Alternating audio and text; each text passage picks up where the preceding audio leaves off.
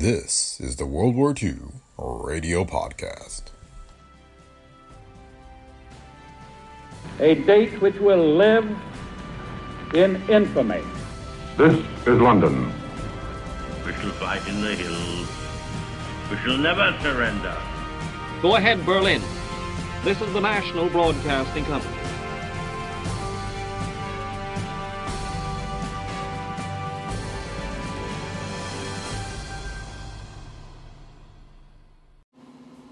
Welcome to the World War II Radio Podcast.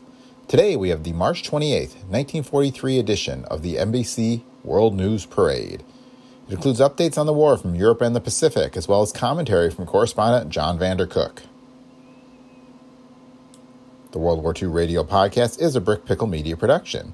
If you like the show, please leave feedback on Apple Podcasts, Spotify, or wherever you listen. And please be sure to visit our website at brickpicklemedia.com/podcasts, where you can find links to past episodes and other information.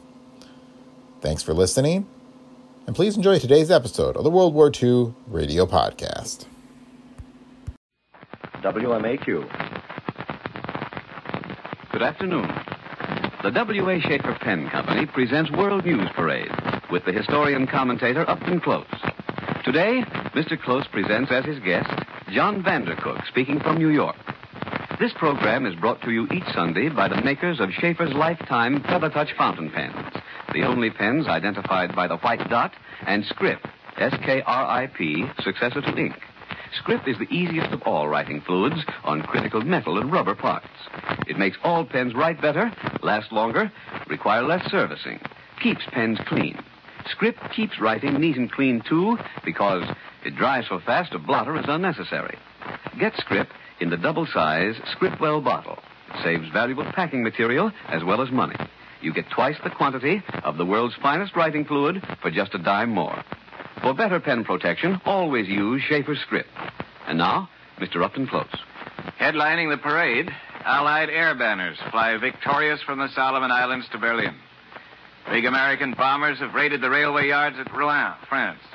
Overnight, the British dropped twice as many explosives on the German capital as the Luftwaffe ever dropped on London. Bombing of another Jap base in New Guinea puts the weird name of Wewak in the parade.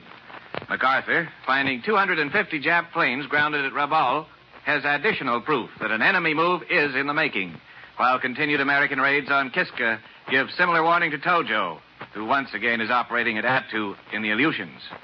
Challenging the RAF for first place in the week's parade swim the sharks of modern war, German U-boats. Pledged to kill and kill, they turn Allied sea lanes to graveyards with claims mounting hourly. Hitler, surrendering control of the army to Keitel, is reported in command of the Navy. As the Russian war front swings into view, Red Armies drive on Smolensk. Unusual weather plays hob with the offensives of either side, and the Nazis' wedge from Kharkov hasn't widened dangerously. Better weather greets the parade in North Africa, but the Meretz line still blocks the path of the British 8th Army, although there are signs of an impending breakthrough. Germany prepares for the inevitable by building more forts and denuding occupied countries of manpower. Rebellion grows in France. Vichy'ites continue to desert Laval for Giraud, and de Gaulle, moving toward North Africa, paves the way to meeting Giraud with soft and, for him, conciliatory words.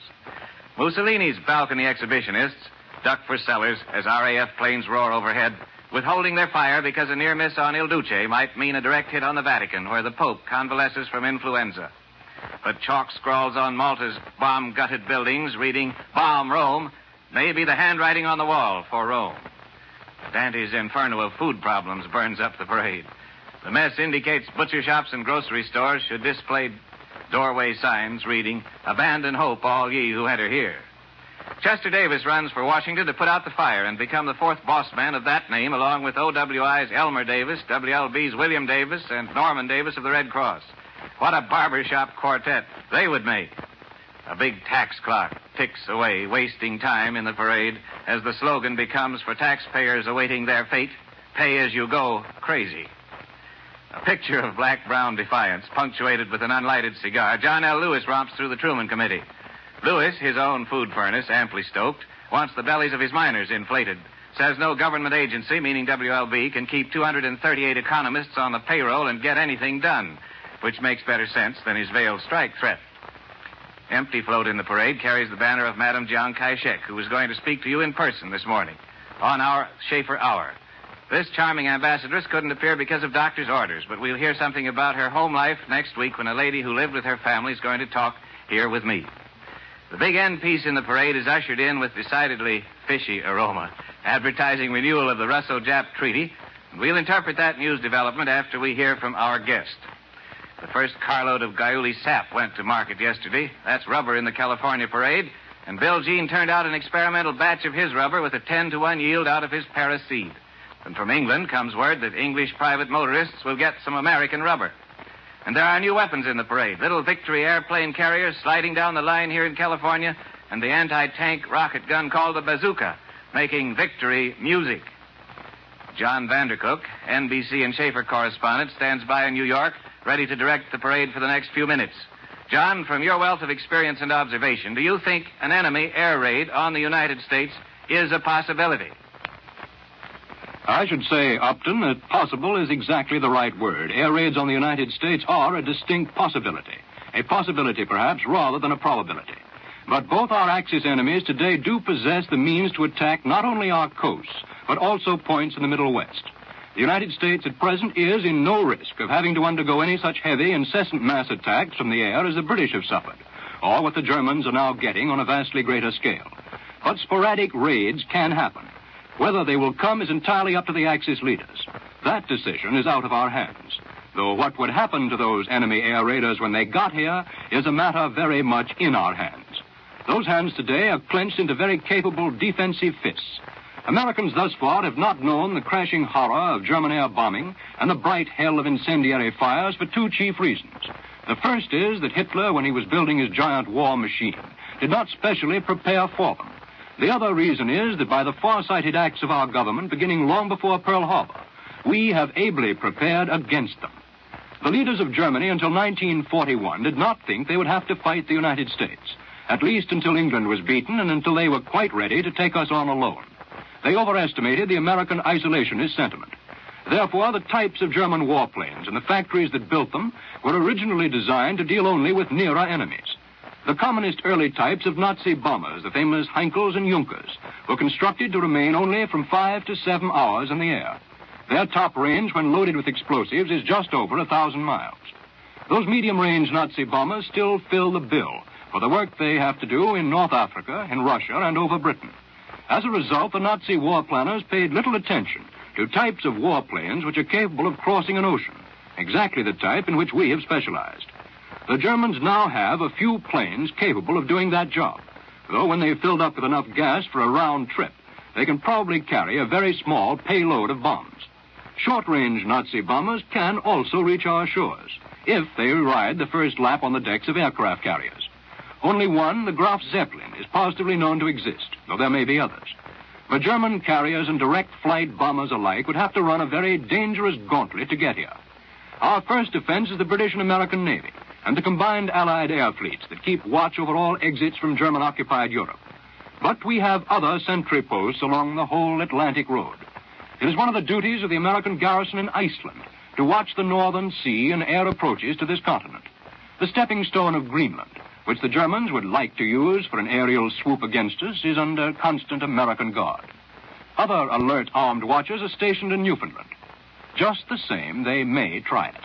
The German civilians at the receiving end now of almost daily Allied air raids would welcome the news that America, too, was being dosed with the same disagreeable medicine. And Hitler, who lies often, but not always, has promised retaliation. Apart from the reasons of German home morale, responsible American officers that I've talked to feel that just now, for purely military reasons, Nazi raids against American industrial centers, naval bases, and shipyards might also be well worthwhile. The Pacific coast seems to be probably safer. The Japs have no planes capable of a round-trip trans-Pacific flight. Jap bombers would have to be brought in range by aircraft carriers past many watchful eyes. But there, too, they might make it. Pearl Harbor was smashed by carrier-borne Jap planes, and history can always repeat itself. And now, back to Upton Close in Hollywood. Thank you, John Vandercook. I wish you'd talk, too, about coming over the North Pole, but we'll get into that someday. Now let's return for a look at that last float in our week's parade. The Russian-Japanese fishing treaty, renewed late as usual at Kuibyshev on Thursday by Vice Commissar Lozovsky and Ambassador Sato. It is not an attractive exhibit for Americans who wonder how and when we are going to overcome the chief obstacle to direct attack upon Japan and direct aid to China and Korea, that huge obstacle being the untouchable gooseneck of Siberia and the peninsula of Kamchatka hanging down from it like a stubby fat feather. There are some among us who are so dominantly concerned with Germany and Europe that they like the thought that Russia's neutrality in the Pacific is keeping us on the beam, as they interpret the beam. But such is no longer the official policy. We have been assured by our own high command. Halsey at Nimitz of the Navy, and Mr. Knox, who was once all for getting Hitler first, have been lavished with promises that we are presently going to get Japan where she lives. And the incessant bombing of Kiska punctuates the prompter's whisper, "Keep your eyes on Alaska now." The priest explorer, Father Bernard Hubbard, who knows Alaska, and whose knowledge our armed services have been drawing on, points out that the weather observation facilities granted Japan by Russia in the fishing treaty go beyond the accepted conventions of neutrality in wartime and to our detriment. Would we be unconcerned if, on the other side, Ireland were to lease a weather station to Germany, or if Venezuela, scarcely farther away, were to give its neighbor's deadly enemy the run of its seas and ports? The truth of the matter likely is that we are far from unconcerned. But our high strategy, as devised, just does not cover the point of what to do about it now. Britain did something about Norway, but the rebound was disastrous because she was not ready to do enough.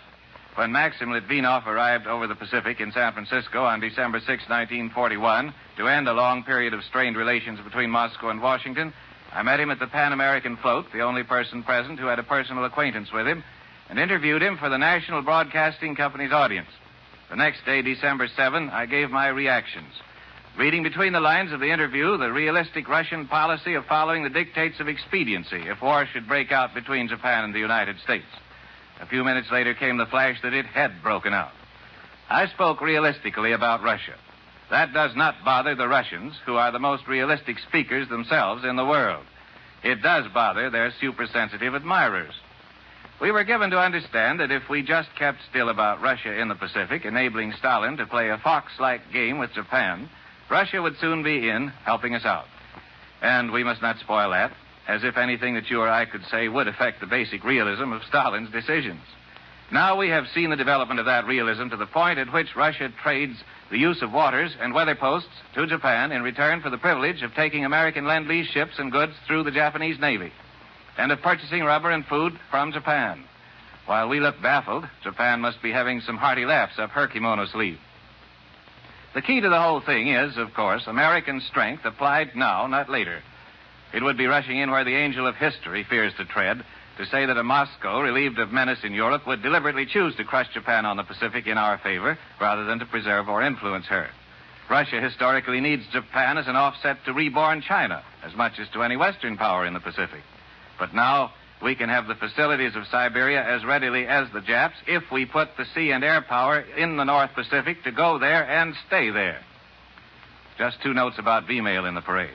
A boy writes his parents from Africa that he was hit in the leg with shrapnel, but within a few hours was comfortable in a base hospital hundreds of miles away. So efficient is our air ambulance service. He says, keep writing. Although delayed, the letters reach the boys sometime and are never stale to them. The second note comes from Washington. 2,000 sacks of mail lost in recent weeks by sinkings in the Atlantic. Couldn't have been V-mail, or it would have been flown over. That's Larry Keating's pet subject. Larry. You can fortify our fighters with a secret weapon, the morale that comes with mail from home. Help in this struggle by writing frequent, cheerful letters to your friends and relatives in uniform. Send them letters. They'll fight better. It's essential that you use your government speed mail, V-mail, when writing overseas. That's V for victory. It saves valuable shipping space. And always write your V-mail letters with Schaefer's V-Black script. It gives sharper, cleaner V-mail reproduction because black photographs best. V-Black script is a lustrous ebony black writing fluid, finest in quality and performance. Available everywhere V-mail stationery is sold. Ask for the double size, just 25 cents. And remember the name, Schaefer's V-Black script. And listen to Schaefer's World News Parade with Upton Close each Sunday at this time. Sent to you by the W.A. Schaefer Pen Company, makers of script. That's S-K-R-I-P, successor to ink. The writing fluid that keeps your pen functioning at top efficiency. Remember, Upton Close for the Schaefer Pen Company next Sunday at this same time. This program came to you from Hollywood, and this is the National Broadcasting Company.